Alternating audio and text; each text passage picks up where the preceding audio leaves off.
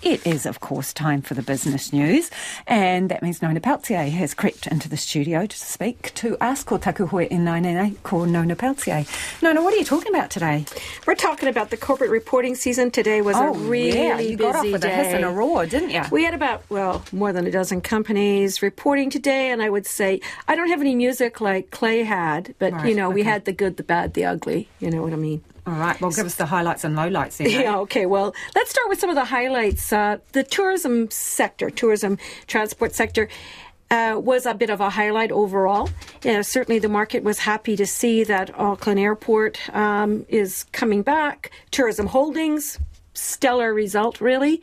Air New Zealand also did well, but the market wasn't as happy with their outlook, so marked them down a little bit.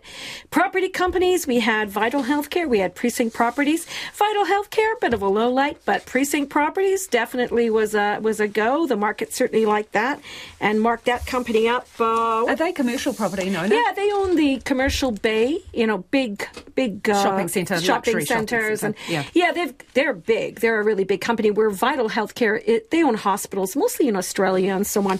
Yet the value of the property portfolio, the gains have been, hit by the overall downturn in the property sector. Yes.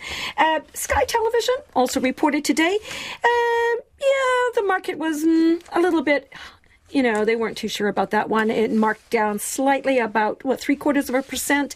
And, of course, Sky TV announced those job losses that we had earlier this week, 170 jobs to go as they restructure, move some of those jobs to the Philippines. I think a couple hundred are going to a call center, and then they're going to move some of, 90 jobs in their tech services to a partner they have in India. Let's see. What else do we have? Did I mention Air New Zealand? You did. You said the market didn't like it as much as was potentially expected. And you know what? It's an interesting thing. With this corporate reporting season, it's a lot less about what the company has done as opposed to what the company will do. And that's what we're seeing. So Air New Zealand... What didn't they like about what's coming for Air New Zealand? Well, Air New Zealand really didn't provide a solid outlook. Like, for example, Tourism Holdings said they're going to return to a dividend in the full year. Air New Zealand said they'd think about it.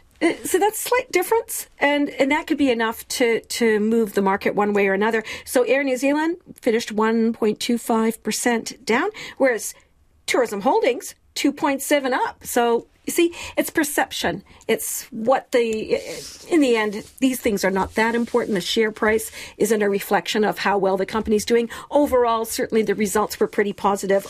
Overall. Okay. We had a lot of small companies too, but I'm not going to get into those because we simply don't have time. But in your big wad of papers, there are some market numbers? There are. Okay. And overall, the top 50 index, it ended up 0.8%. That's a really good gain in a day where the Asian markets are near lows, and we've seen some pretty unhappy global response to the risk of increasing interest rates.